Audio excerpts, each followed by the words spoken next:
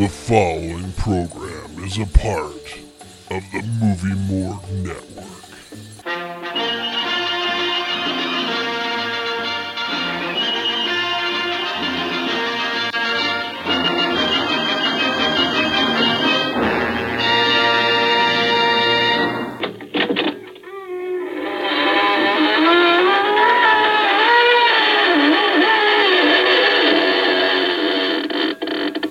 Good evening.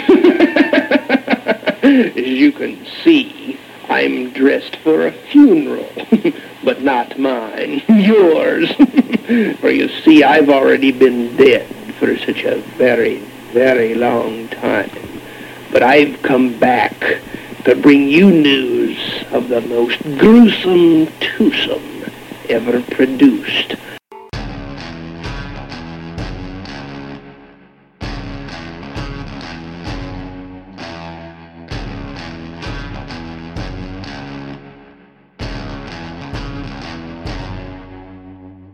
Welcome to the Bitter Bastard and Kelly Show. This is a spoiler podcast. And now, your hosts, Tim S. Turner and Kelly Hogaboo.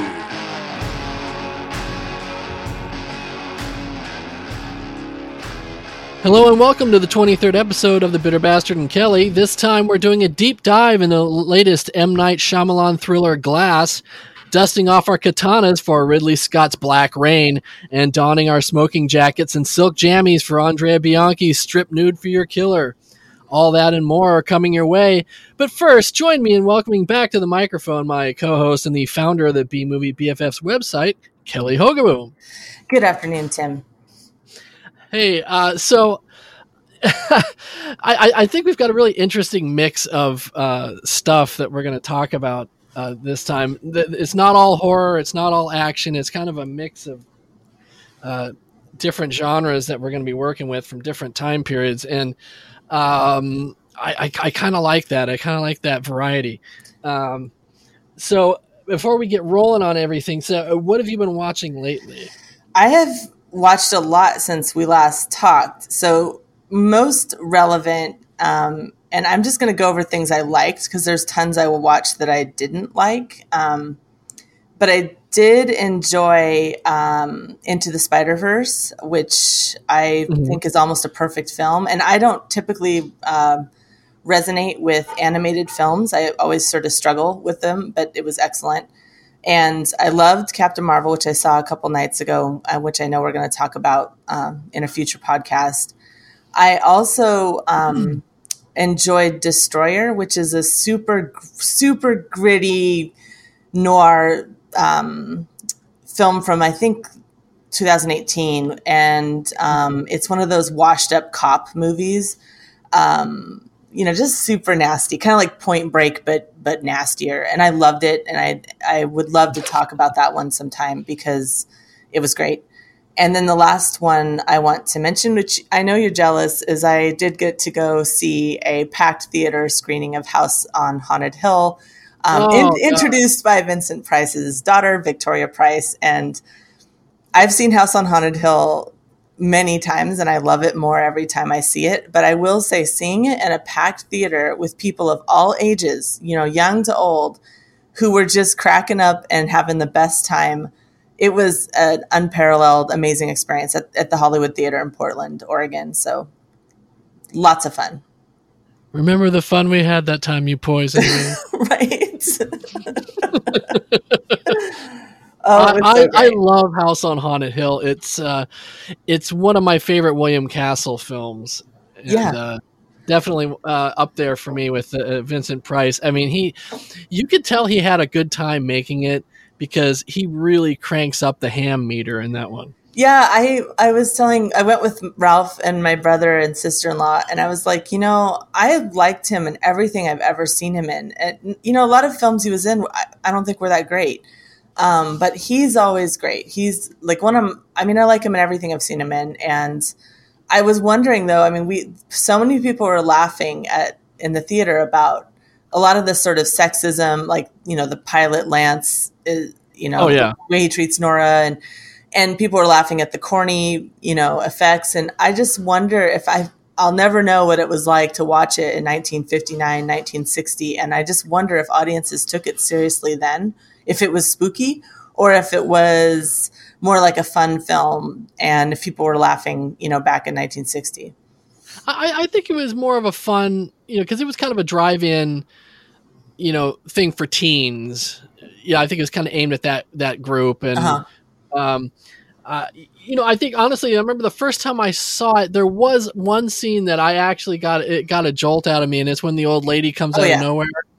Although then they immediately undermine it by having her glide by like she's on roller skates. Yeah, that scene scared the heck out of me the first time. It would scare anyone, right? She's in the dark, she stands up, turns around, and there's this very scary, creepy, white-eyed demon with their arms out. That was a jump scare for sure. And but yeah, it was cool, and it was cool to see it on such a big screen, and just the enthusiasm in the audience was incredible.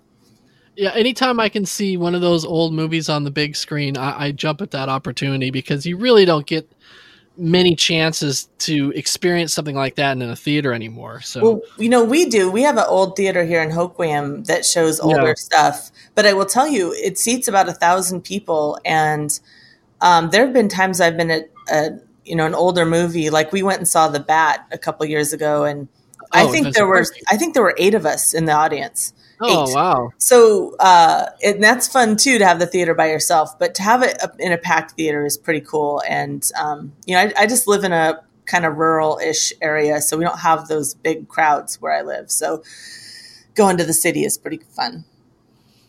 Yeah. I think, House on Haunted Hill is one of those, older films that it holds up really well. I mean, a lot of the appeal now is camp, but it's just such a fun experience, and there's so many great lines. All the stuff between Vincent Price and Carol Omart is great. Yeah, and the young woman who's our ingenue heroine, she's got an interesting voice. Like there's one part where she finds like a severed head in her bedroom. And she just comes in, she's like, "Would you like to see one of those heads?" Right. Would you like to see one right now? Yeah, okay. I guess I do. And he's got all the little coffins with guns in them. Yes, the guns are funny because people are like they do in old movies. They hold the gun and they gesture with the gun, and I'm just like they're throwing the bullets. Yeah, or they're just talking and gesture. They did that in Plan 9 from Outer Space, where he has the gun. He like pushes up his hat with the barrel of the gun. I'm like, yeah, I just have a different relationship with guns. I don't feel like I wave them around. And then there's Pritchard. He's so annoying in that. Everyone loves watching Pritchard. It really is one of Alicia Cook's whinier performances. Yeah, my brother he's like, "Where do I know him from?" I said, "Oh, from Maltese Falcon." And he goes, "Oh yeah, that's right." And I said, "Yeah." So, but yeah, character actor, not often called in to play a romantic lead, I would guess. No. He was really good though. In this one old entry in the Falcon series with Tom Conway called "The Falcon in San Francisco," where he plays a homicidal disc jockey who's suffering from post-traumatic syndrome, which was kind of a weird thing. That not weird, but I mean it was something that didn't really come up in cinema a lot then. You didn't really start hearing about a lot of that until like Vietnam, right? He's actually really good in menacing, but also sympathetic in that, which is cool. Kind of odd for a little, like a B movie. But so I guess the big thing that I watched was Happy Death Day to You, the sequel to Happy Death Day, and it's a difficult film to assess because did it entertain me? Yes. Was it what I wanted? No.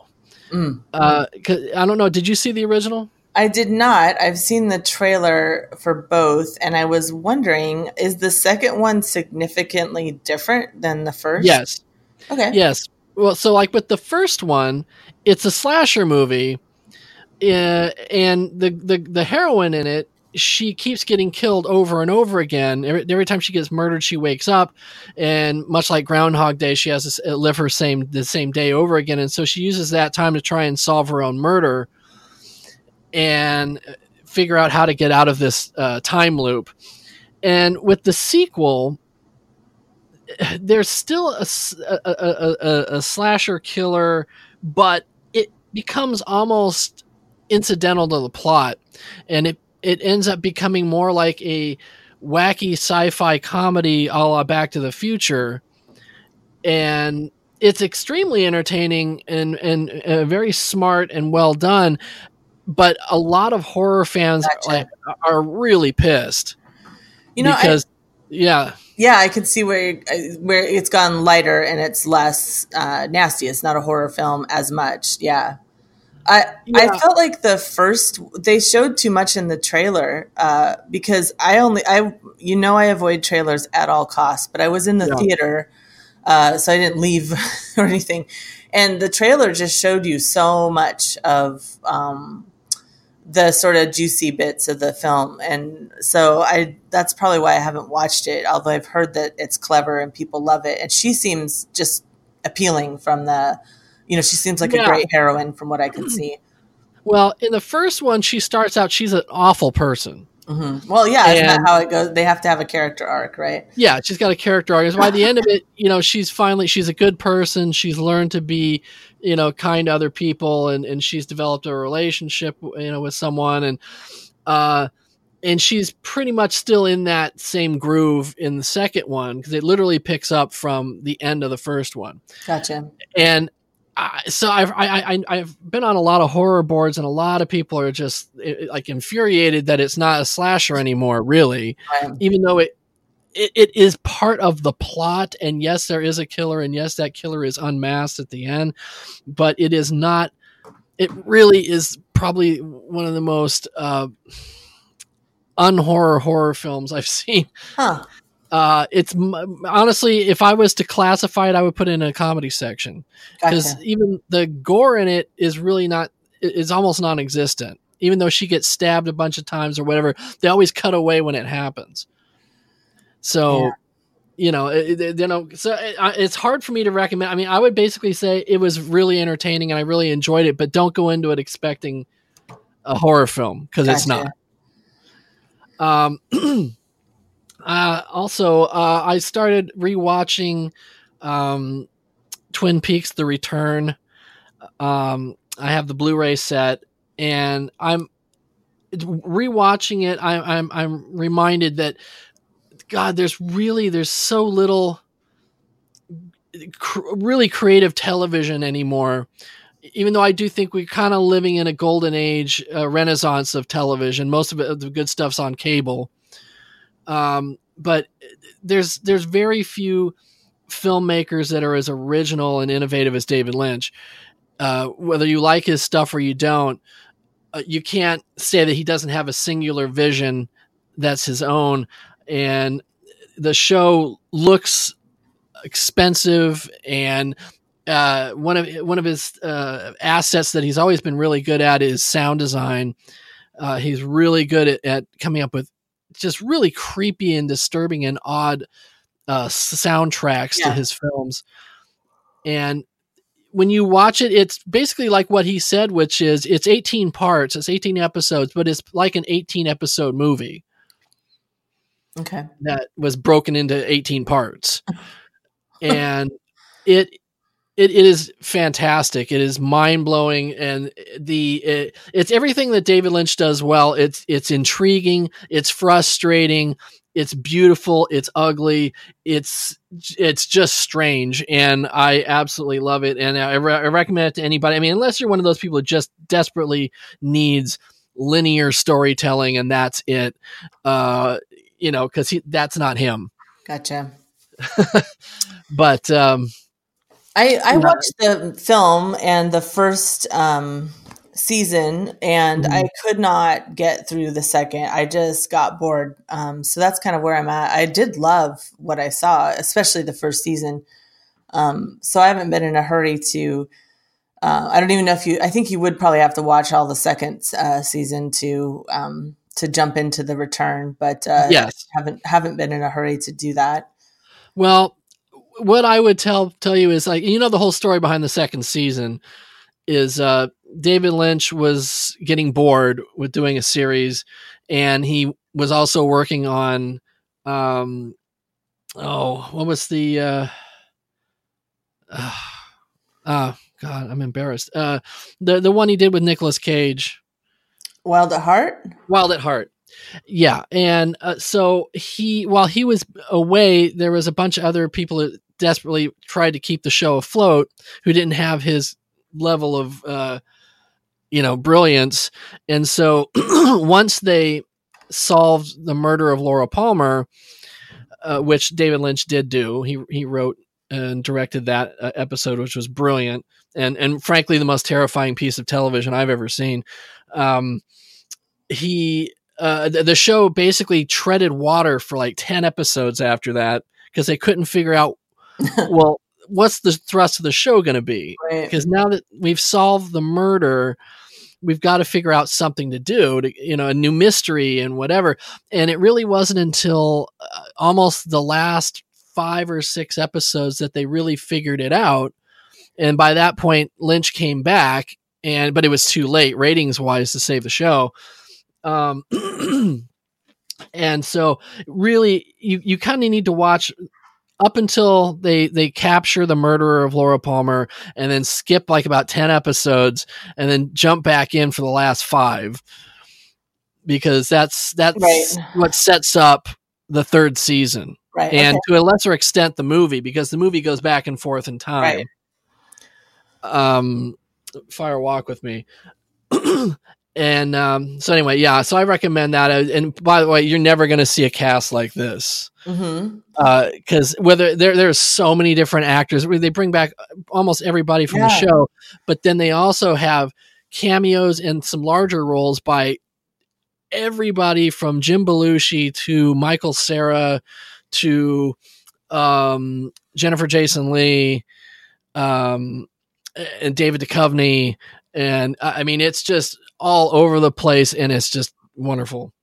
I'm in a couple of like Twin Peaks shit posting groups on Facebook.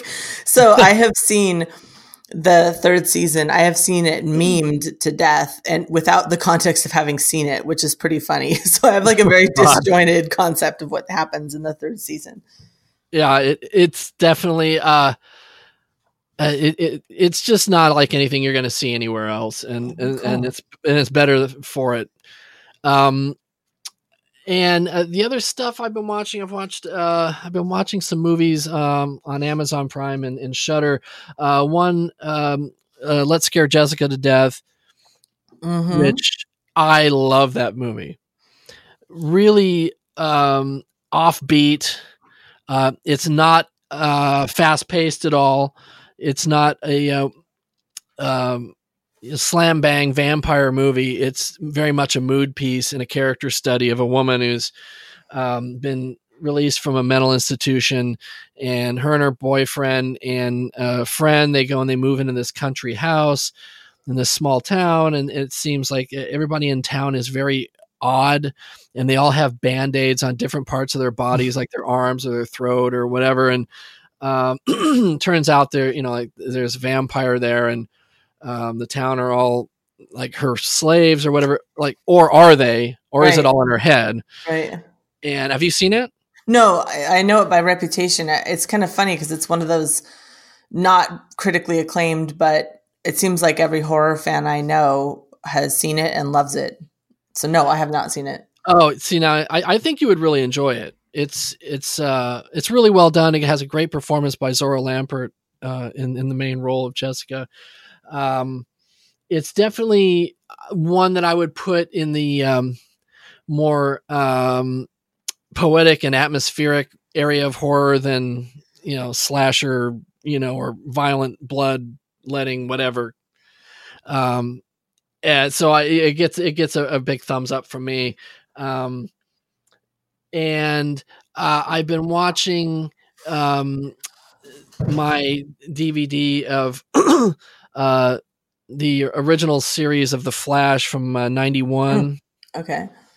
And I love that show. I was really into it when it came out. It's not great. I mean, it definitely could have been better. I mean, the effects have come a long way since then. But I really enjoyed it. And the best episodes are the ones with Mark Hamill, as the trickster, because he is just bonkers. Okay, wait. Is this a live action film or is this a cartoon?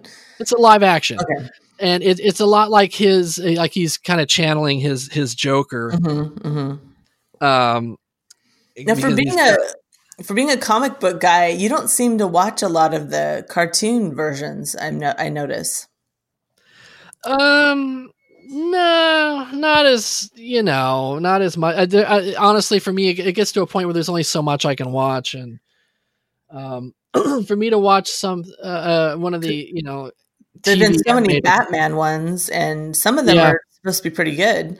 Yeah, I mean, the one I did like was that he was on was the original. I say original, the Batman one that they did in the 90s, early 2000s, which I thought was really great. And I did like the Justice League Unlimited series that they did as well. But yeah, I think that's about it. I think that's about all I've been watching. I wanted to drop briefly a mention of Kubo and is it Kubo or Kobu? I can't remember. Kubo and the Two Strings, yes. Which is also an animated CGI / stop motion, which was it's funny. This is like the third film because we were talking a bit before the show.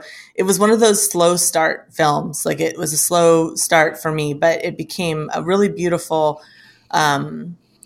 It was really odd because it's Japanese, but they had a bunch of white actors acting in it, which I think is a little off-putting, but really great story, really great performances, amazing animation. Just like you could watch it for the animation alone. And then another animated one that I enjoyed was the Lego Movie 2, which also had a slow start for me because I couldn't figure out if they were kind of rehashing the first Lego Movie. Which I really liked. I loved the first Lego movie and I loved the Lego Batman movie. Yeah. And Lego Movie 2, and again, this is Aberdeen, Washington, right? So we went on the first night it was open and we were the only ones in the theater. So but which was fun because then I can just text and do whatever I want because I'm not bothering anyone. But Lego Movie 2 took some risks with the story and I thought it was pretty great and it was pretty fun. And there were some surprise performers in it that I had no idea were going to be in it. So it's funny because like I have such a hard time with animated films, but I mean I've just mentioned 3 of them that I've watched, and part of that's having kids. You have some animated movies in your life if you have children, but right. Typically I can't. It's like I just can't relate as much. Even these animated films that are coming out that people say are just amazing, like, is it Coco? I can't remember the name of it. Everybody was saying it was fantastic. And I'm just like, I just feel like I can't connect with cartoons as well. I didn't grow up with cartoons, so it's just not my jam. Oh, you missed out. I will say some of these films they're made for children, but in my mind, they're a little intense. Like, Did you watch Kubo? I never did get around to it, no. Okay, well, it's too much of a spoiler for me to say it, but I will say that I'm watching this, I'm like, this is intense for a kid. This is sort of a 13 and up type of thing. A 7-year-old watching this, and it wasn't, there's some violence in it, but it was more the emotional trauma where I'm just like, I don't know. Like, it feels like when I was a kid, the movies were a little softer. Like, the worst thing that happened was Bambi's mom getting shot, which was pretty rough. Right? But the films now, I'm like, or like Into the Spider-Verse, I had people saying, "Oh, is that a kid film?" Like, no. Like, there's just some traumatic, violent death in it. of loved ones. So no, like Well, that seems to be an ongoing Disney theme. oh, especially for Gotta kill moms mom and or dad. Yeah, dad. They're bringing the dads into it now, but yeah, if you ever do watch, Kubo's just a beautiful animation experience, and just the amount of work that goes into that is kind of incomprehensible to me. So, but they were fun. So, and I watched some absolute turds too. I mean, I watched Grizzly. Oh yes. Again, I'm so embarrassed. I've watched it more than once. And I did enjoy Slumber Party Massacre quite a bit. I think didn't you watch that with us over a rabbit room? Were you with us for that one? Slumber Party Massacre. Oh God, yes. At the end of February, we watched that one. Yeah, that was pretty fun actually. I would watch that one again. I love Slumber Party Massacre. It's just so gleefully offensive. I feel it's such a weird film because it was written as a parody, and then it was the producer was like, okay, but we're shooting it like a straight slasher, and so it had this weird juxtaposition in it, and I definitely loved it. I wish there was a better print of it because it was, it didn't have great image quality, or at least the one that we rented online didn't. Yeah, the Blu-ray looks great. Oh, does it? Oh, I'll have to get a hold of that. It's really a thing with the Slumber Party Massacre trilogy of films. They're all really bizarre in their combination of humor and gore. Mm-hmm. Sometimes it feels like it's trying to be serious, and other times it feels like it's just trying to be just absolutely goofy. And it's an awkward combination, yes, but somehow it's still entertaining. Yeah, well, I again, everyone talks, or not everyone, the small group of horror geeks that we're a part of talk about, it's the only horror trilogy that's directed by women. Yes. All three of them are, but different women. But, you've still got the producers calling the shots. And so that's why it feels like it wasn't really allowed to be a woman-helmed project. But of course, we are just going to be seeing more women running the show with horror and slashers and all of that, and I'm excited for that because I was watching slashers before, so certainly I'm going to love watching it when we give women the helm. Yeah, absolutely. So let's move on to our main stuff. If there's one thing secret government agencies love, it's evil conspiracies. And for Dr. Ellie Staple, convincing three powerful beings that they're not superheroes is like an all-you-can-eat buffet. When David Dunn, a.k.a. the Overseer, is captured after saving a group of cheerleaders from Kevin Wendell Crumb, a.k.a. the Horde, they're both put in a maximum, sort of, facility, along with David's arch-enemy Elijah Price, a.k.a. Mr. Glass. After lots of feel-good group therapy sessions, David even starts to doubt himself. Thankfully, Mr. Glass has other plans as he teams up with the Horde to escape and commit more delightful deviltry. Can David stop them in time? And will Dr. Staple ever act like she didn't just drink a gallon of Robitussin? Maybe, maybe not, but hopefully she'll cut down her consumption to just a glass. Belief in oneself is contagious. We are part of something larger. We are fighting for the broken.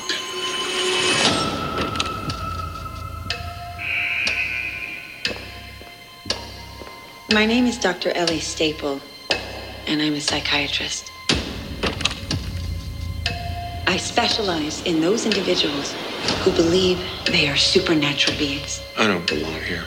David Dunn, you believe you are exceptionally strong, but there are men who are as strong as you.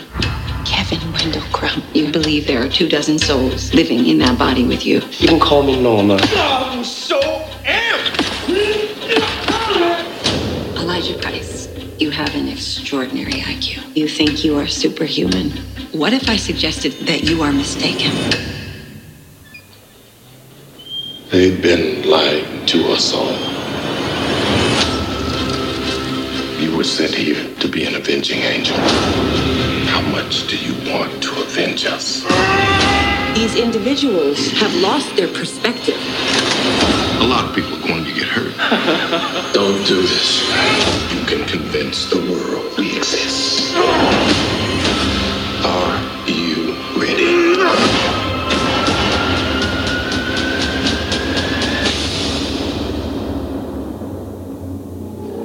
This is where they would paint you with big eyes and bubbles of confusion above your head.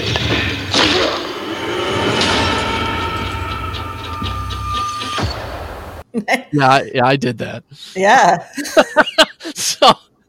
So I know you went into Glass having not seen Unbreakable or Split before, correct? Oh no, I saw Unbreakable when it came out, so that had been a Okay. minute, 19 years or whatever. And I did watch Split to prepare myself for Glass, so I was all caught up by the time I watched Glass. Okay. What about you? Yeah, absolutely. And I think we differ on our opinion of Split. I really liked it. I thought that James McAvoy was amazing in it. And I really liked Anya Taylor-Joy as well, who reprises her role in this. And of course, they pulled the whole rug out from under you at the end of Split, where it's like, ooh, it's connected to Unbreakable. Because look, there's David Dunn, Bruce Willis. So when you watched Split, did you not know that they were connected? Because by the time I saw Split, that it had that reputation. I already knew right. that. It had already been spoiled for you. Right. Yeah, because when it came out... No, Split spoiled itself. The ending did not spoil it. I did not like it at all. Yeah, so, I remember hearing you say that. Yeah, it was rough to trudge through it. So I remember. Well, I do have to say, I remember when I saw the ending and they brought in the David Dunn character, and there's like, ooh, their universes are connected. I kind of was like, really? So what did you think of Glass?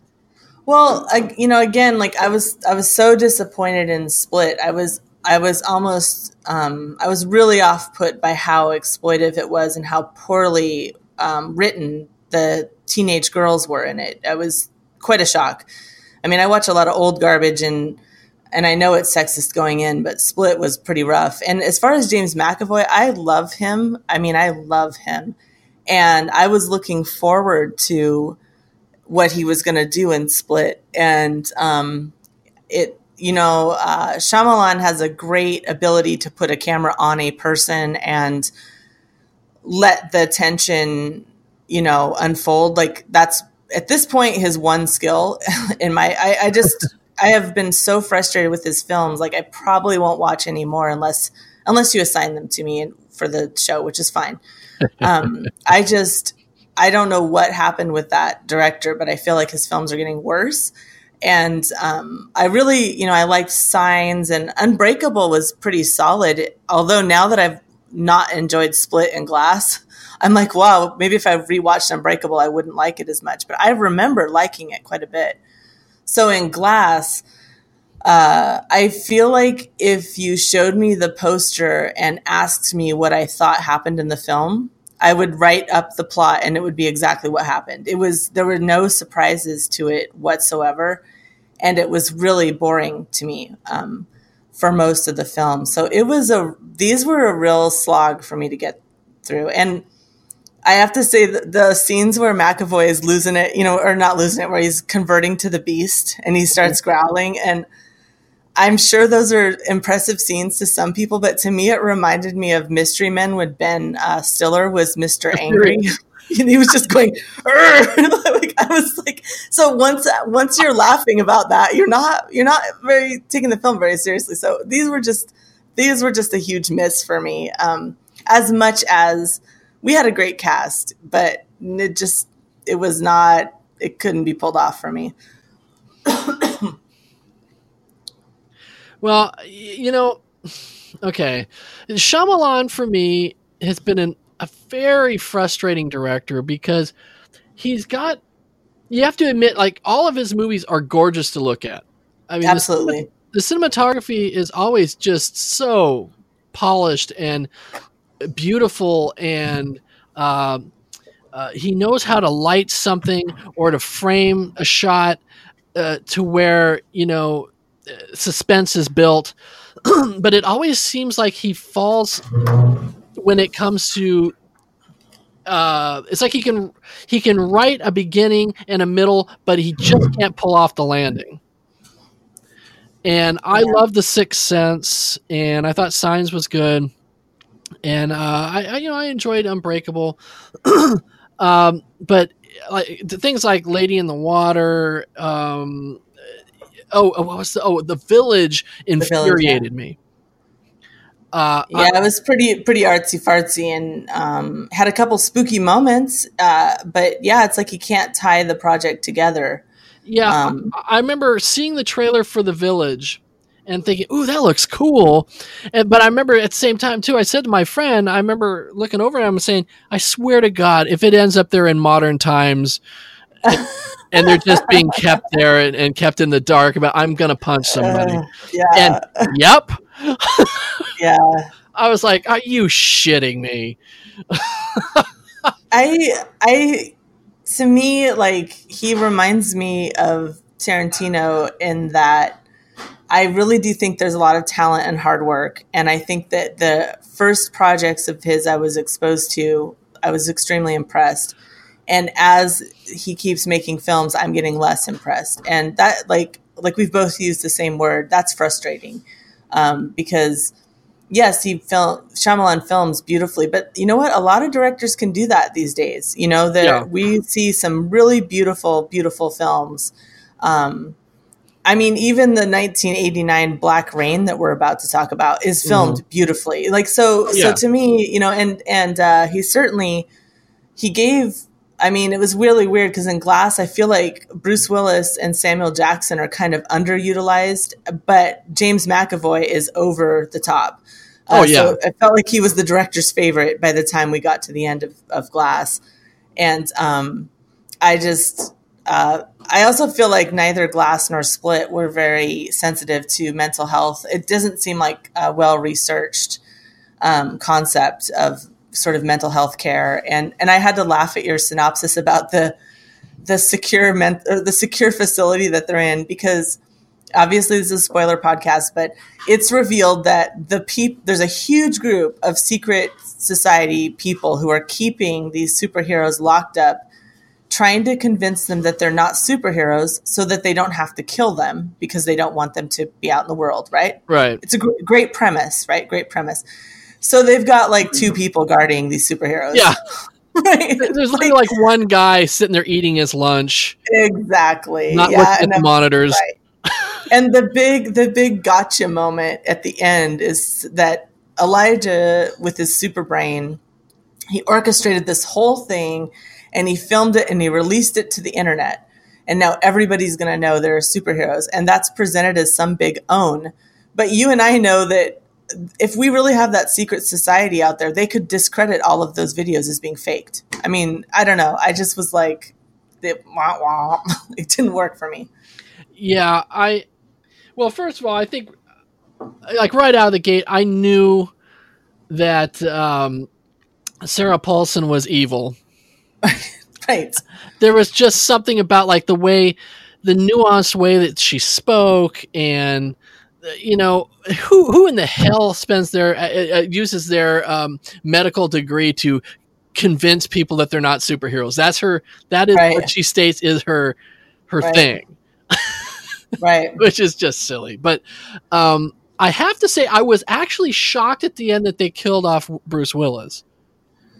That did shock me. I was like, oh, shit, they're drowning him, you know. And it was so easy. I felt like I could have done it. They're like, oh, I'm going to hold your head under the water. I thought he was super strong. Well, but they say that water is his weakness. That's why they put him in that whole big tub of water.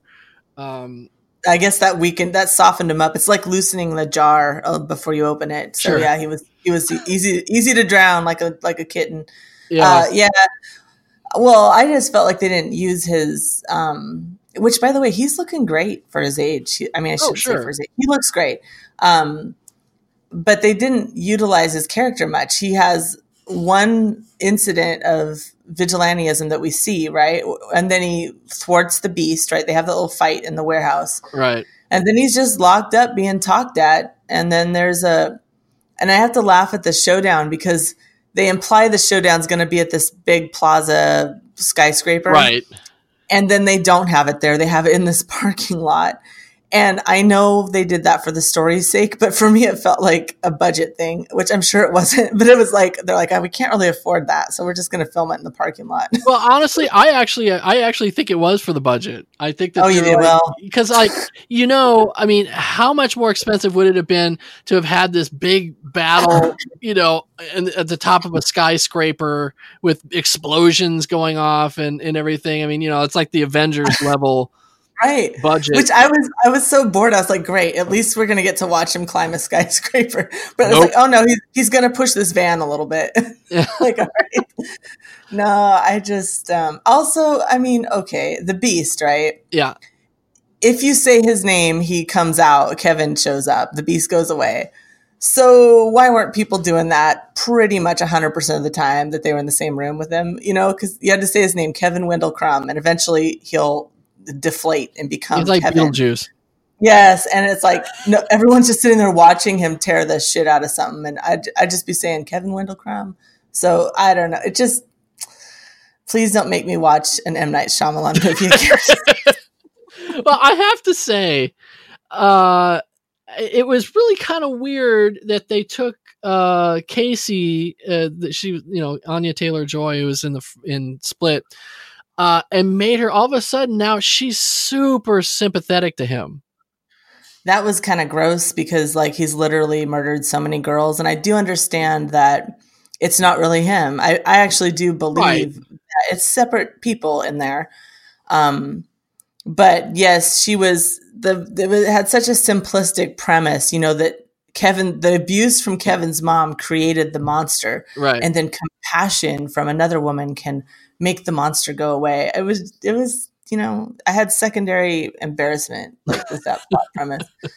But yeah, because we kind of had Elijah's mom, David's son, and Casey as the sort of.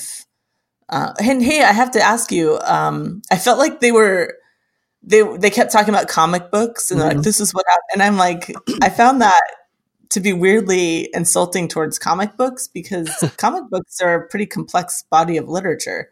Well, it's almost like they were talking about 70s comics, not modern comics. Gotcha. You know what I mean?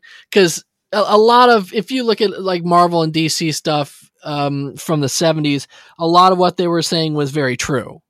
Mm-hmm. Stuff now is much more nuanced and it just complex. Feels like there was the premise of both. I'm kind of treating Glass and Split as one with this criticism, but the premise of both films was excellent, was great. The research and the sort of underpinnings of the story were really poor. And then there wasn't, I feel like there's a lot of pretentiousness in his films and that hasn't seemed to go away. Yeah. So, but I did like the premise, especially Split. Split had a great premise, and but the actual execution of it, and particularly the way they treated the young women in the film, really was a miss for me. And the premise of Glass was, again, we're mostly just watching guys being locked up and talked at, and that's not very exciting for me. So. I gotcha. So what do you give this movie? I don't know. I guess a 5 because I didn't care for it, but it, like you say, beautiful cinematography and setting. And I also we haven't talked about the music, but I do think he's got a good use of the score. I think he does really well with that. So yeah, I'll agree with that. Mm-hmm. I think I give it a 6. Because I think some of the performances in it are, while not realistic, they're at least entertaining in an over-the-top way. Well, it's like Sam Jackson and McAvoy are overplaying and Willis is underplaying. And I don't know if that's intentional or not. But I'm not sure Bruce Willis is much of an actor, actually. But I still wanted to see more from him in this film. I think Bruce Willis is capable of really good performances, whether it's Die Hard or Pulp Fiction. I do think sometimes he has a tendency to do what I call paycheck roles, where he just like gets paid and he doesn't really put a lot of enthusiasm into it. He just shows up. And and this might be one of them. But yeah, I think it's kind of an interesting idea, but overall I think it's a disappointment. Well, we, like you mentioned, we have another Jordan Peele horror film to look forward to, and I think that will probably scratch the itch for, because he's got that cinematic gorgeousness, and he's got the creep factor and the Hitchcockian. He's kind of. I think the type of horror that Split was going for. I think you and I both like that type of horror, that psychological horror. So, I think Split was a better film than Glass, but I just didn't care for either. Alrighty. Well, now it's time to unlock the door to that abandoned video store down the block so we can rummage through the bargain bin for our retro rewind. If there's one thing Michael Douglas does well, it's play unscrupulous dirtbags with a sly charm. Here he's Detective Nick Conklin, a dirty cop who has to escort Yakuza henchman Sato back to Japan. Once there, the lovable Conklin manages to insult pretty much everyone he comes in contact with, spreading his ugly American cheer from Tokyo to Osaka. When Nick's ultra-dreamy partner Charlie meets a gruesome end at the hands of Sato, he teams up with Japanese detective Matsumoto to bring the Yakuza down. The only thing that can stop them now is the slippery road conditions created by all that black rain.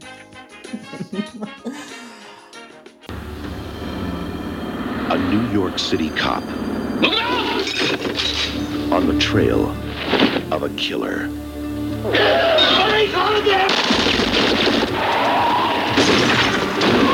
From the back alleys of Manhattan.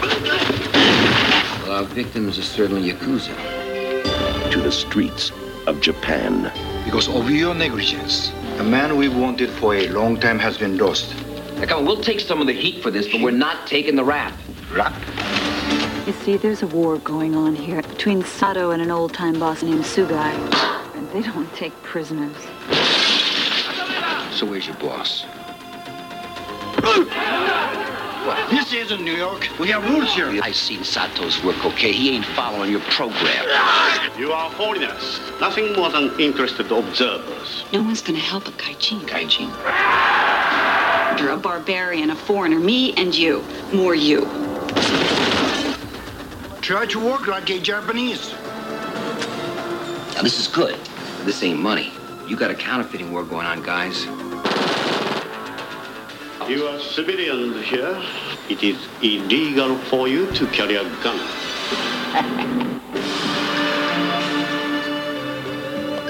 Something tells me we should cut our losses and let the locals handle it around here. I can't go back without him, Charlie. Come on!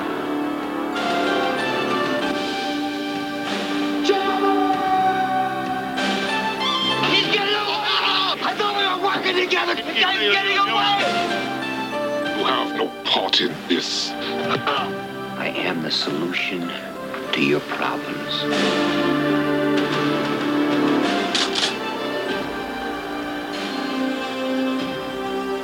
Well, it's not over yet. Here I am, Nick! We can get him, boss. You and me. Michael Douglas, Black Rain.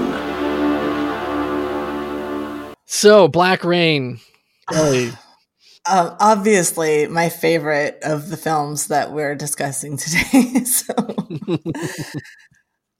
So I saw this when it first came out, and I would have been 12. Oh, Jesus. Now I feel old. I know. Well, yeah, I feel old too. But then I must have seen it in between, being 12 and then yesterday when I rewatched it, because I know I'd seen it again. So I rewatched it yesterday, and I was telling poor Ralph, he was installing a motor on my industrial sewing machine, and he was cornered to where I could talk to him about Black Rain. And I was, you know how it is. Like, if we like a film, we pick it apart even more. Yeah. And so I was picking the film apart, but I said, listen, man, I said, for 80s cop action films, this is a really good one. I said, it's way better than Cobra. Oh, how dare you? Yeah. I mean, Cobra's great for, different reasons, but no, I liked this film, which means I get to pick it apart tons. But what about you? Did you see it, when it came out, or, I mean, what was your exposure? Well, let me tell you, this came out when I was working at the theater. Oh. So it played at our theater. So I got to, we always would, you stand in the back for the last 5 minutes or whatever with your, your dustpan and your garbage can. So you can, pick up garbage as soon as everyone leaves. And so I had to hear I'll Be Holding On by Greg Allman over and over and over. One of the most obnoxiously machismo laden songs ever. Listening to that song, it smells like whiskey and cigarettes and leather jackets and motorcycles. Yeah. I mean, it's hilarious, especially when they use it at the end. Right. Well, don't you feel like that? I have so many strong opinions about that. But I feel like both the beginning scene with the song and him on the motorcycle and then going and drag racing and that macho song at the end. Yes. We're trying to bookend and sort of beef up the film. Right. Because Douglas's character certainly has machismo, but it's not the Sylvester Stallone. No. It's different. It's actually, I felt like a more realistic and toxic type of that's one reason I like the film, was because it's not overt. It's not overt, kind of gross, like entitled behavior, but it's very common. And I have to say, I had remembered him as being more likable. Right. Then when I watched it this time, I was like, oh, he's an ass. Like, just a total dick. Out of the gate. That said, there's some cool surprises. Like, he seems to, at the beginning of the film, he seems to have a relationship with his kids. Like, he picks them up, takes them to school, and he seems to have a positive relationship with his ex. Yeah. Which, again, that's not standard for right? The ex is always this pain in the ass in these kind of films. Sure. And I did like that he goes through a character arc. I actually enjoyed that. The scene where he talks to, I'm so bad with Japanese names. Is it Matsumoto? Matsumoto, yes.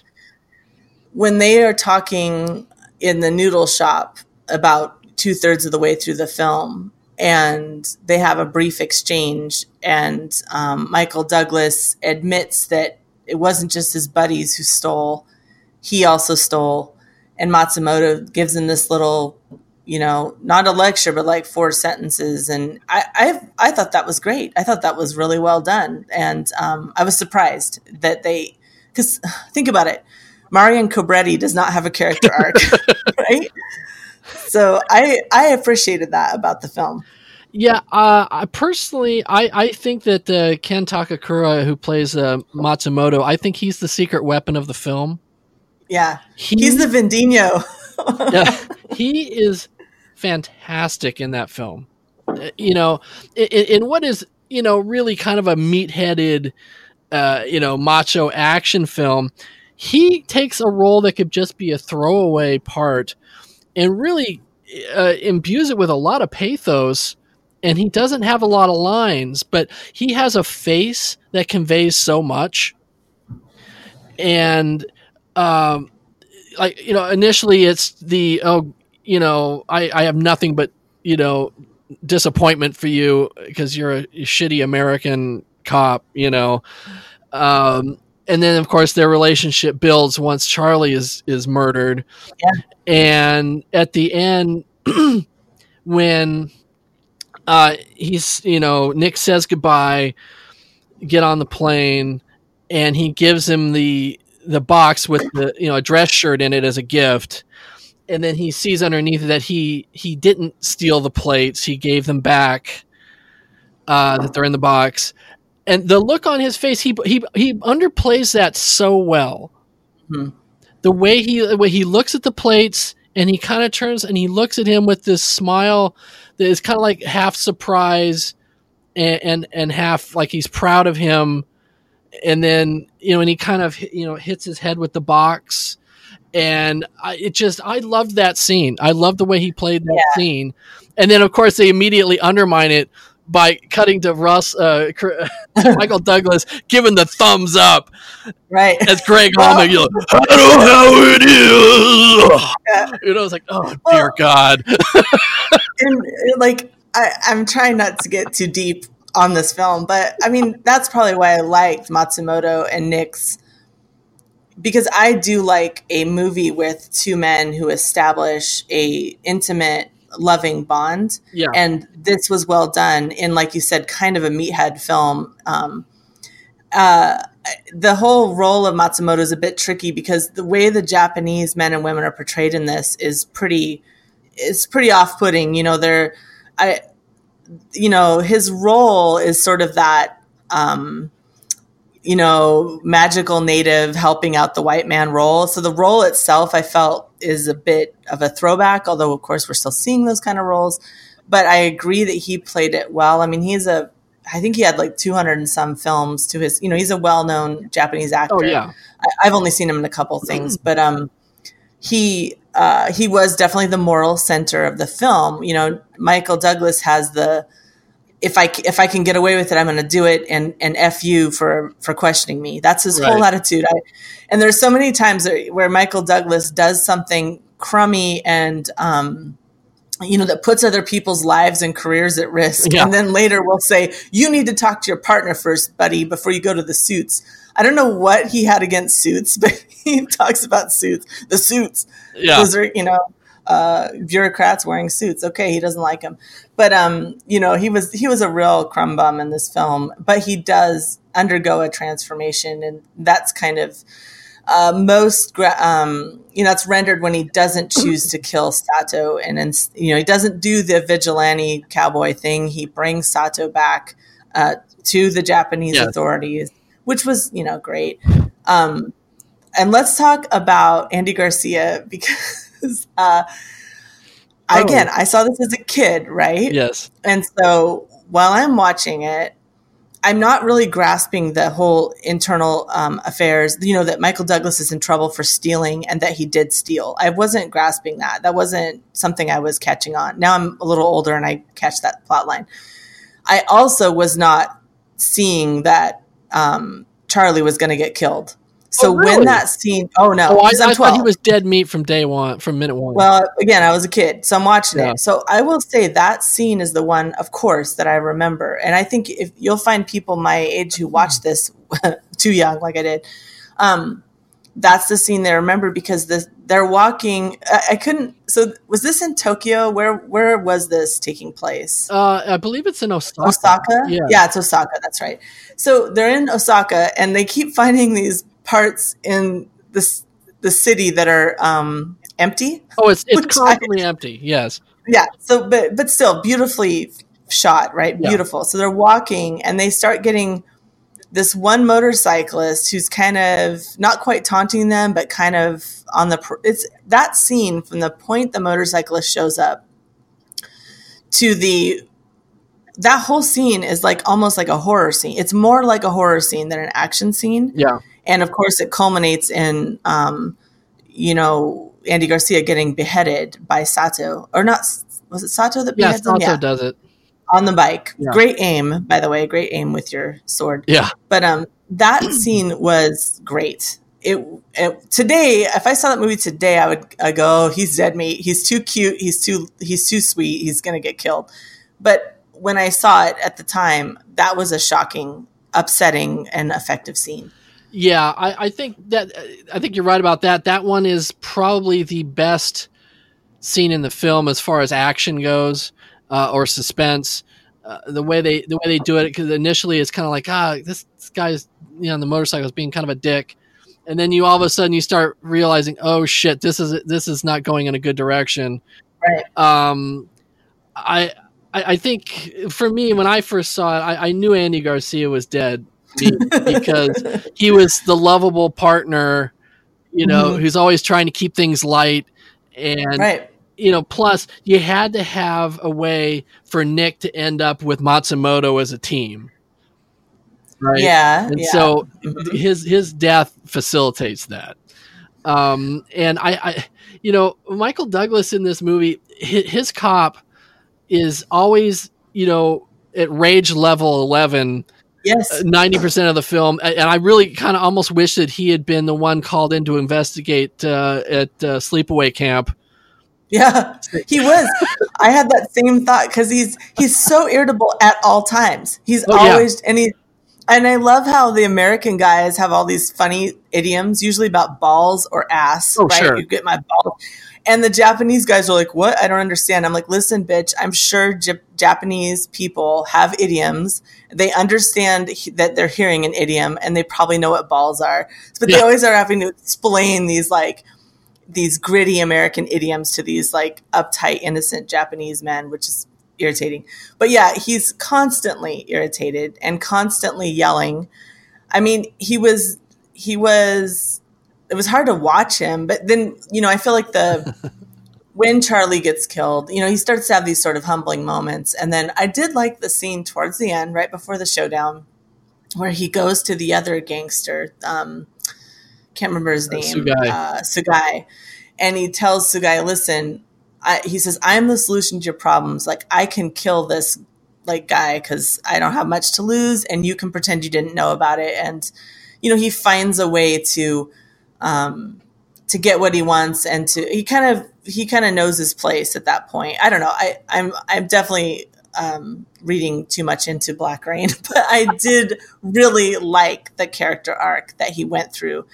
And Kate Capshaw is great in this. You always have to ask yourself, is it worse if they just don't have women in the film or if they put women in the film and they're super demeaning?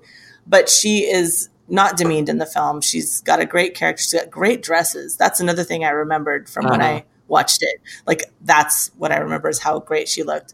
She's got a cute, very, very secondary part in this. And we also saw a couple, Luis Guzman and Stephen Root. There were a couple of surprises. I didn't remember that they're not in the film very much. But, John Spencer.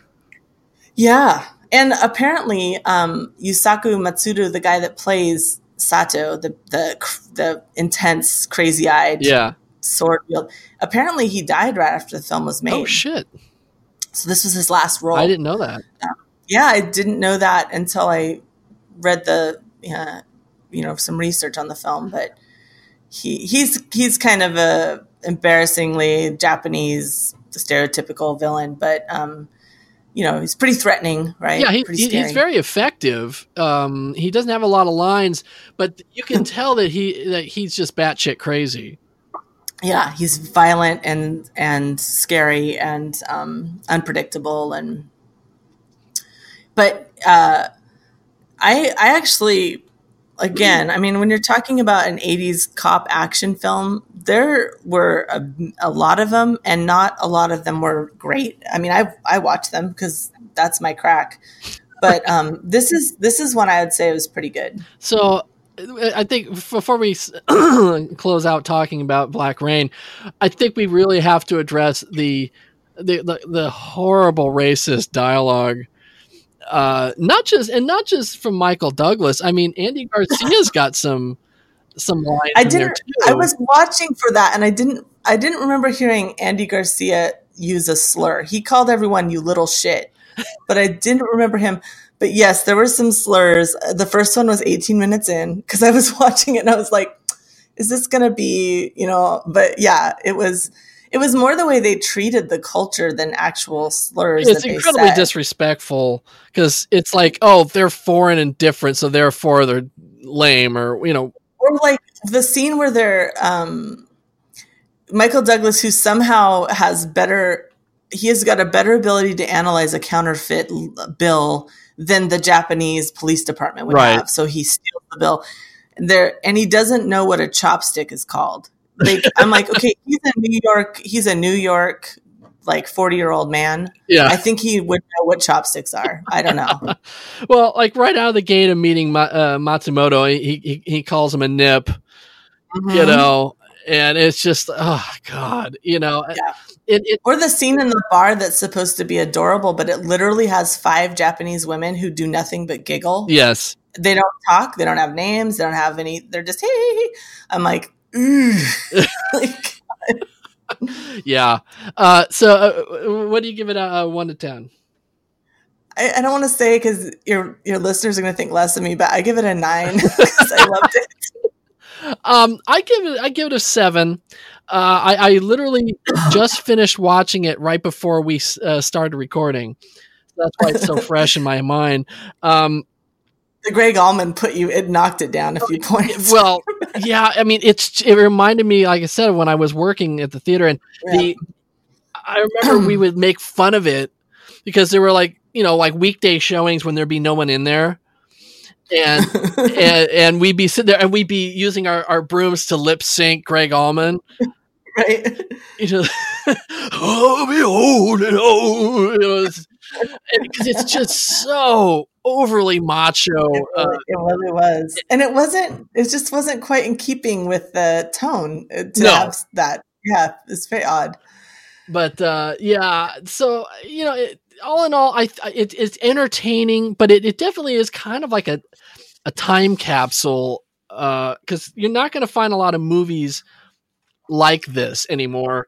It was one of like Ridley Scott's movies in between his bigger blockbusters. Right. Even though this did make $134 million, which was a pretty hefty profit, and it everything in it looks like a slick car commercial. It's all wet streets with neon, and setting sun and all that kind of stuff.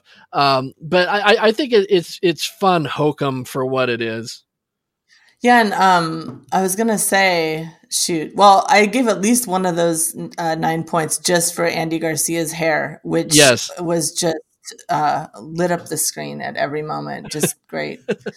Yeah, I just feel like I watched a lot of these films somehow when I was around that age, and this was one that just stood out as being better than, because there's a lot of much worse. I mean, come on, we've done Samurai Cop on this show, I think so. and I think I know what I was thinking. You had said they don't make these, but did you watch The Outsider with Jared Leto? No, I did not. Because it's not exactly the same, but it's dealing with the Yakuza, and he's a white guy over there, and it felt like it went backwards as far as like, treating the Japanese culture respectfully, and so it's kind of depressing that we still have these problems in these films. But Black Green, and I love both Ridley and Tony Scott's action films. I think I just like the way that they film them, and so we'll have to do Top Gun at some point. There's so much is not a good to discuss. Yeah, well, there's one subtext. There's one. All right. Well, we'll be right back after these commercial messages with the delightful family film Strip Nude for Your Killer. Yay. Oh, God. Good evening. It's intermission time. And during the next 10 minutes, we invite you to visit our refreshment stand located in the center of the drive-in. Hi, folks. I'm Rico. Oh, Nacho. He's Peppy. See? You can find us at the concession stand in the lobby. Along with all sorts of other tasty goodies. See? Rico's Nachos, a refreshingly new and different snack discovery. Chock full of high-quality ingredients, crisp, fresh tortilla chips, covered with creamy aged cheddar cheese, topped off with zesty jalapeno pepper rings. Rico's Nachos, out of sight. Remember, folks, we're the new star at the snack bar, Rico's Nachos, a new taste treat you can't beat. See? Rico's Nachos, on sale at the snack bar now.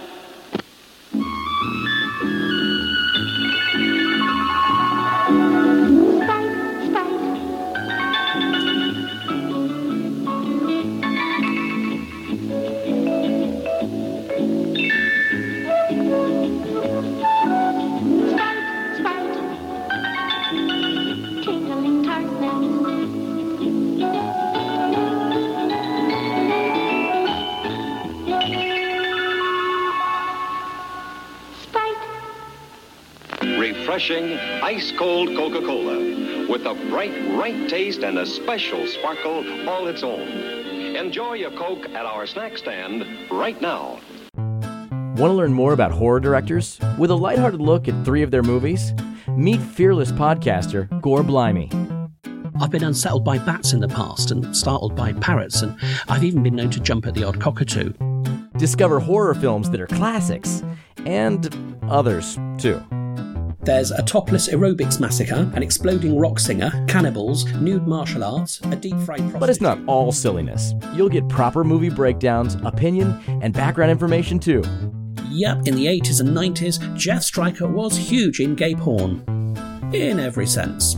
So if you're a horror film fan, come and check out the Trilogy of Terror podcast at strangeanddeadly.com, or find it on Apple Podcasts, Stitcher, or on your podcatcher. One of those people that has a certain charisma and a certain style, and I'm just hoping one day he'll rub off on me. The Trilogy of Terror podcast, where we try 3 times harder to give you the willies. Okay. And we're back. Thanks, Gore. If you get the chance, do check out our good friend Gore Blimey's podcast, Trilogy of Terror, on iTunes and other podcatchers. His show's pretty damn great, and he's a delight to listen to. Finally, let's slow things down to a sexy groove. Turn down the lights, put on your sexiest lingerie, open a box of your finest rosé, and slip into that hot tub because it's about to get hot in here. When hunky photographer Carlo covers up a botched abortion, people start dying in steamy, sexy ways. There's a killer in black spandex on the loose, but hey, it's cool. With all those funky fashions, oh-so-romantic saxophone music, and the spunky elfin Magda to help keep things in that indescribable zone of love, you'll forget all about the severed penises and knives up the hoo-ha and strip nude for your killer.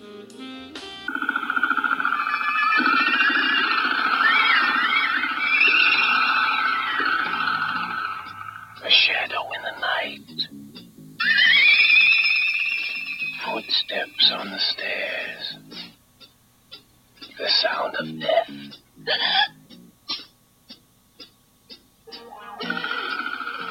Carl, I'm afraid. What am I supposed to do? Magda, get that film. It's a special infrared film. Get it and develop it. Hurry.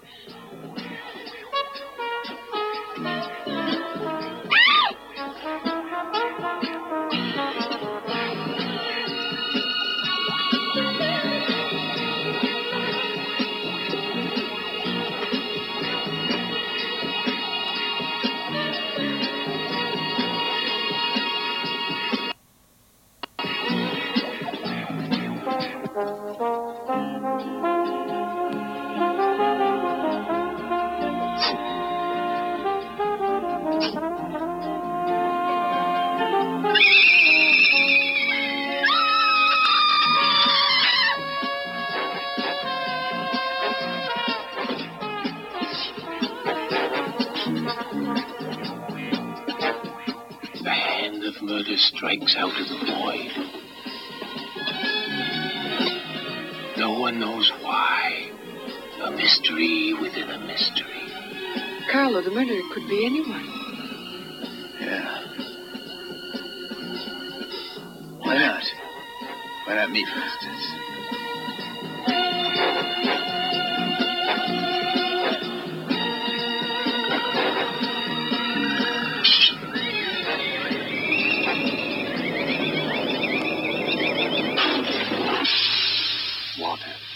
Almost as if for a sacred rite.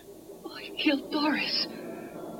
Then Doris must have been killed by the same madman. Blood. To slake the thirst of a human beast.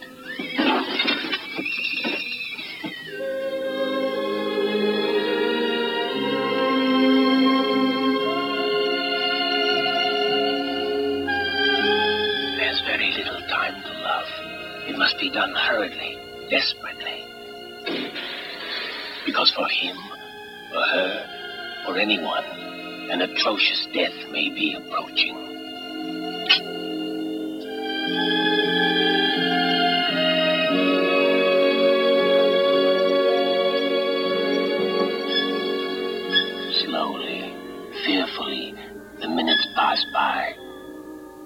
feels the breath of death on the back of one's neck.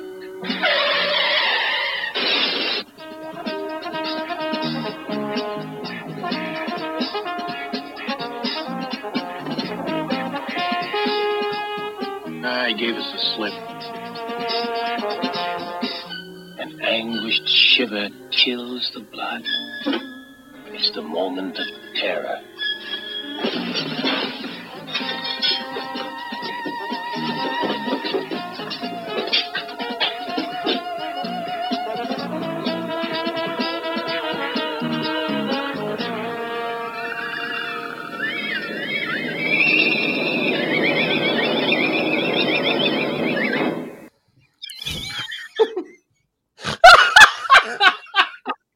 Okay. Jesus Christ, this movie.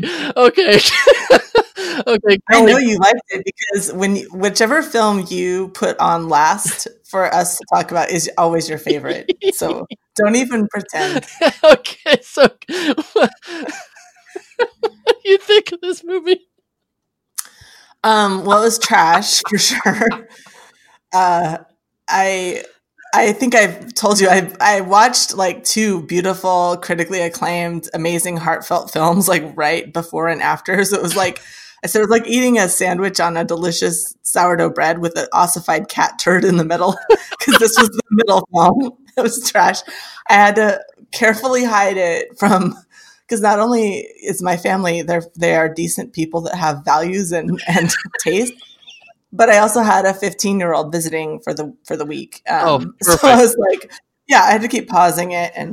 But I mean, actually, I just think of it as just, I've seen about 5 or 6 Giallos, so it's definitely just solidly in that Giallo camp. We talked about this before, but it took me about 40% of the movie to realize that the male lead was actually a lead. I thought he was just another scumball that was going to get murdered. Right. And I was dismayed to realize that he was the lead. Yeah. I the first time I saw this, I was absolutely slack-jawed that this was our hero. Yeah. I mean, okay, let's start out. Literally the first shot of the film is a shot between a woman's legs with a doctor's head in there doing an abortion. Yeah. Literally the first shot. Incredibly low lighting. I'm like, listen, buddy, like, spend a little cash and put a light bulb in that room because that has not, yeah. So okay, so the doctor screws up the abortion and she dies. She has like a heart failure or something, and so he immediately calls who we later find out to be Carlo to come and help dispose of the body by making it look like a suicide and putting her in a bathtub or something. And from then on, it's we go to this fashion house with models and stuff, and the killer, who's dressed like in black spandex and a motorcycle helmet, is going around killing people. Male, female, it doesn't really matter. And you're really kind of like, okay, clearly this is someone trying to get revenge on the death of this woman, right? Otherwise, I mean, what's the point of having that scene? And right out of the gate, we meet Carlo, and the first scene with him in it is he sees this model Lucia, played by Femi Benusi, and she's walking around this tiny little bikini, and he starts, coming up to her with his camera. He follows her, and he's taking pictures. Oh, baby, you can be a great model. Baby, you can be a great model. Oh, yeah, look at here. And, she's just kind of like blasé, like, yeah, whatever, go away. And he finally convinces her that he could get her a modeling gig. And he takes her into a sauna and then starts like taking her clothes off. And she's not concerned that he's taking her clothes off. She's concerned that someone could walk in. Right. And then he goes and like takes off his swim trunks. By the way, the most horrifying tiny little. No, we need to bring back European style men's swimwear. Oh, I'm 100%. I would never wear that.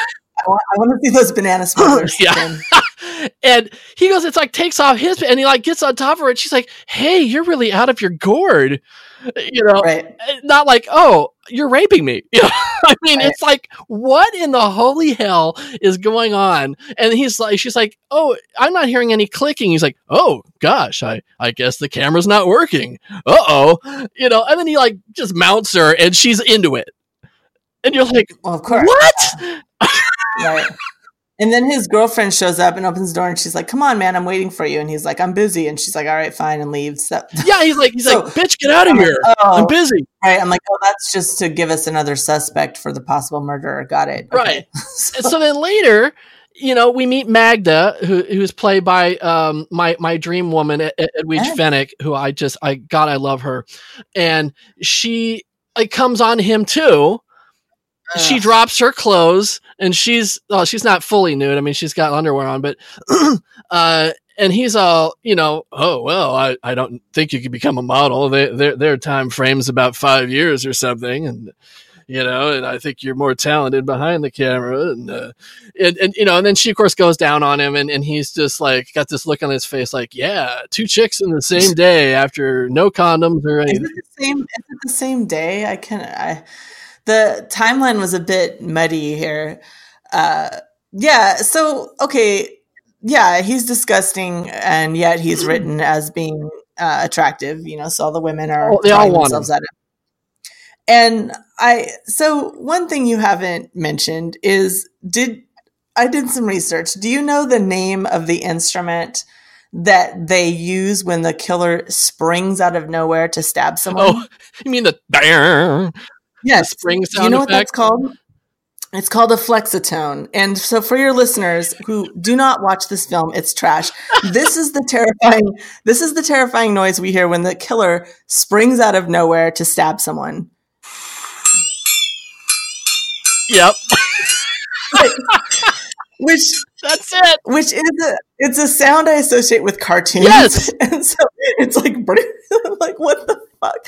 Like there are scenes that were like a poor sex farce, like the sauna scene, where you're like, yeah.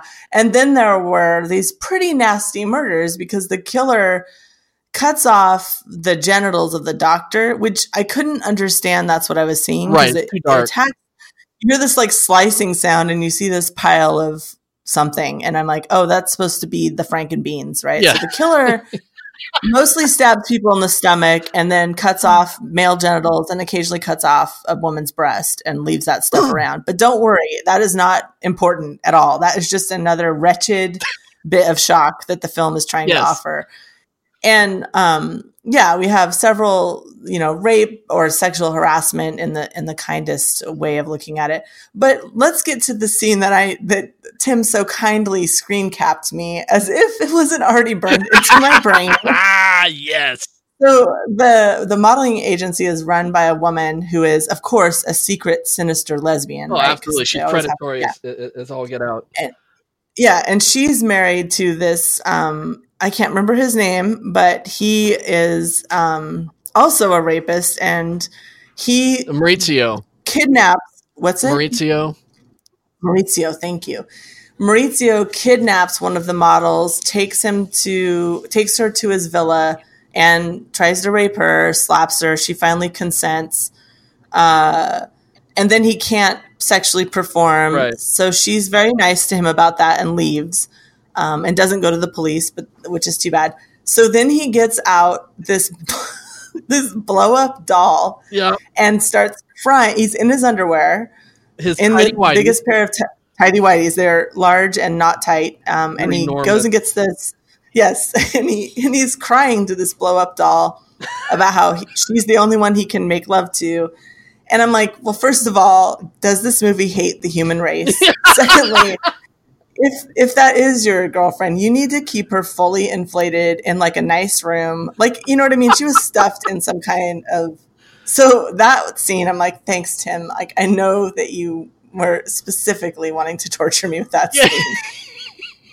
Well, and the voice on the guy makes it even worse, because like there's scenes where he's with the one blonde Doris, that's the one that he takes back to his place, and he's sitting there and he's eating like nuts or something or candy, and his voice is like, "Well, you really should be nice to me."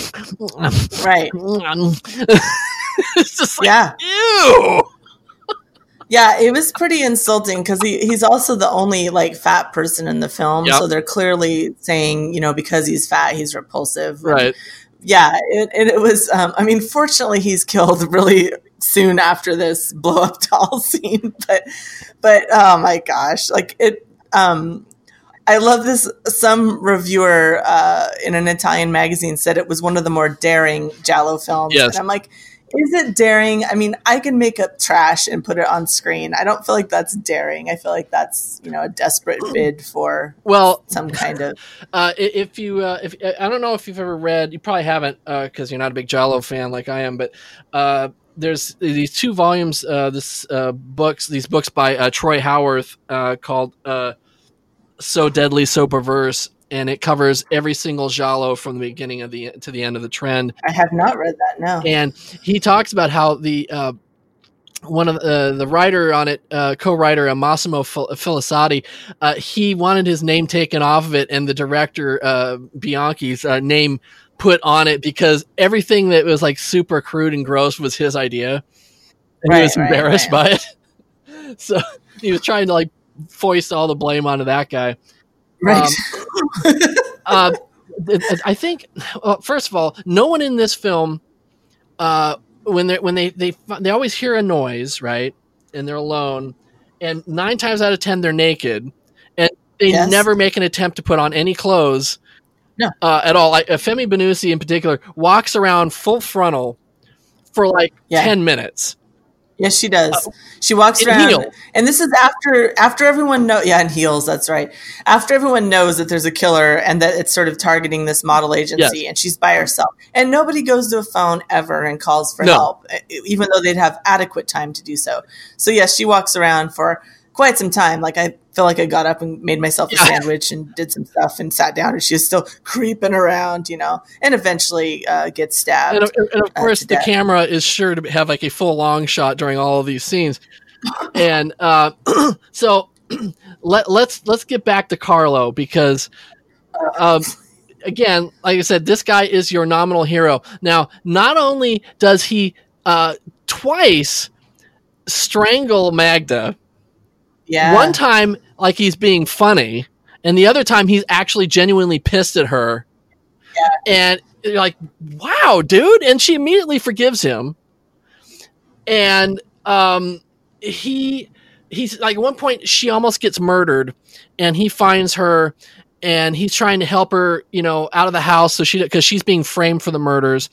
And she's like, I love you. And he's like, don't say stupid shit like that. We've got things to worry about. Yeah. I'm like, what? Thanks, Dick. Yeah, this is. I think I texted you. I'm like, it's pretty interesting. The women are treated worse when they're not being murdered in this film because just the way that they're being spoken to and treated is abysmal. Like every single second that they're on screen. And yes, he's terrible. He's abusive and rude and shitty. And he's always telling her to make him food or get him coffee. Yes. And, he's pretty gross. It's funny. I don't remember what he looks like at all. So I think my brain just was like erased Carlo out of my brain kind case. of those like healing things your brain does after trauma. Yeah. Well, so at the end, the killer is unmasked, and it's revealed to be Patrizia, one of the models, and it turns out she's the sister of the woman that was that died during the abortion. The sister and lover. Yeah, of course, lesbians are always creepy and sinister in these films, right? And 2 things. Number 1, when they revealed who it was, I was like, who? Who the hell is that? Right. Because she's in it so little. Yes, Plus, she looks very similar to another character. Yeah, who's been killed. And so I actually had to rewind at one point and go, wait, what? Who? What did she do? And plus, I get the feeling that when they made this film, that they came up with the killer at the end. I pulled it out of their ass.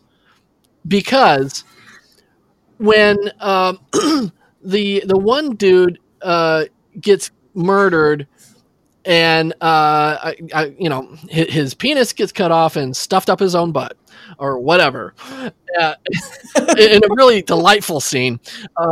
As they walk I don't in, remember that. you feel terrible for this actor because they have a whole scene like when the cops come in and he's literally pants down, face down over this couch with blood all over his butt and a knife sticking out.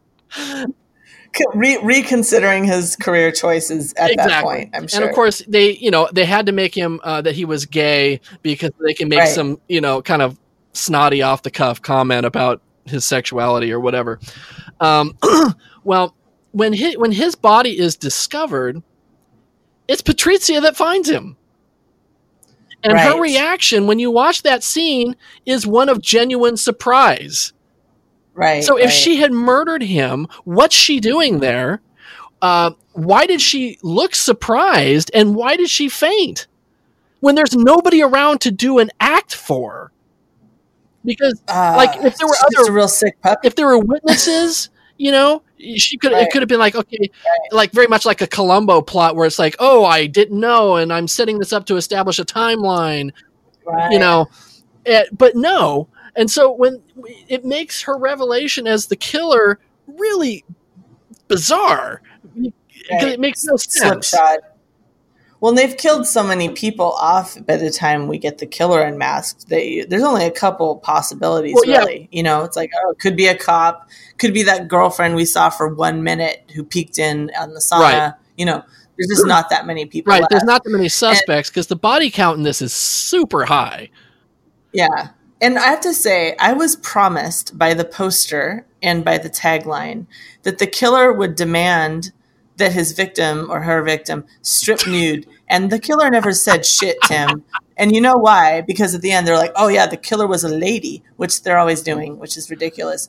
But I'm like, no, they never demanded. No one said that. It was more like, you wandered around naked in your kitchen for an hour, and now I'm going to stab you. But I guess that doesn't read well on a poster. Well, okay, if there's one thing you find after watching a lot of Giallos as I have, and I think I own about 75 Giallos. If there's one thing you find, it's that you're a sad man and you need a different hobby. Well, the killers are always either women or Catholic priests. Okay, I did not know that about the Catholic priest part. There's obviously exceptions in there, but there are so many instances of it being Catholic priests or people disguised as a priest. Okay. And it has a lot to do with Catholicism in Italy in the 1970s. And, sure. There was a lot of disaffection with the Catholic Church and, that kind of thing. So, yeah, that's a lot of what happens is they always do it. They build it up like it's got to be a male killer. And it turns out to be a female one, so it's like, ooh, tricky. We tricked you. Right. I have to say, you kind of know, if you've ever seen any of Andrea Bianchi's other films, you kind of know what you're in for with this. Because he directed the wonderfully trashy Burial Ground, Nights of Terror, which is one of the best / worst zombie movies ever. The one with the woman who breastfeeds her 10-year-old son who's a zombie and bites her nipple off. And also the fantastically sophisticated Malabimba, the Malicious Whore, a film that I'm sure is fun for the whole family. His name's familiar to me, but I'm looking him up and I don't think I've seen any of this. So, he's definitely on the exploitation side of Italian cinema. He's not. You're not going to get a Schindler's List out of this guy. Yeah. Well, I mean, yeah. So, yeah. I think you. I asked you for. I'm like, okay, listen. I'll watch more Giallo. Tell me which ones to watch, and you sent me a list, and I actually put it in my notes.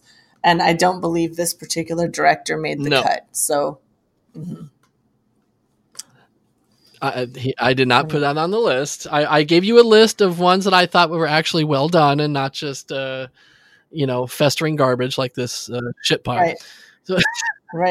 So, right. So what do you give Strip Nude for your killer? I don't know, man. I mean, to me, it was. Do you remember? Was it Slaughter Hotel or Klaus Kinski? Yes. Yeah, it was. It was really only like 1 point above that, and I don't remember. So I want to say like 3. Okay. Much like how you were saying with Black Rain, how the audience is going to lose respect for you. I think you're going to lose respect for me. I give this an 8 because it's so it knows what it is. It is unfettered trash, and it is upfront about it and makes no bones about it from beginning to end. It is literally a film that ends with an anal rape gag. Yeah. And it freezes frame like it's an episode of Barney Miller with everyone like, aha! And every time I watch that scene and it freezes the frame, I can't stop laughing because it's in such horrible taste.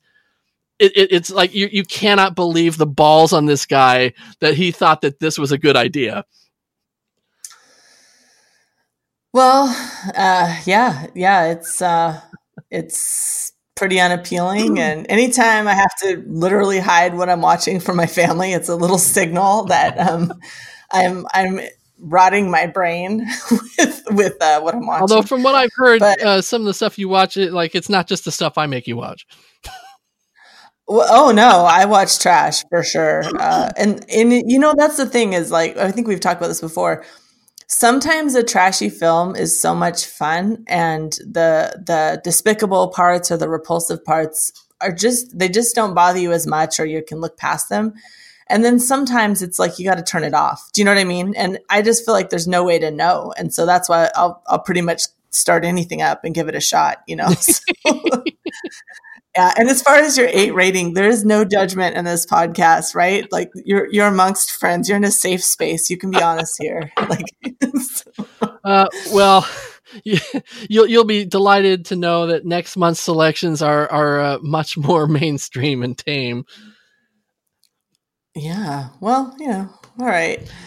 I wrote them down. Do you reveal them here on the show, or do you wait? Okay, yeah. We'll go on then. So that's it for this month. Next time, we'll be infuriating incels everywhere with our review of Captain Marvel, seeing double in Jordan Peele's Us, polishing off our plastic body armor in The Vindicator, and scarfing down our box of candy with Valentine.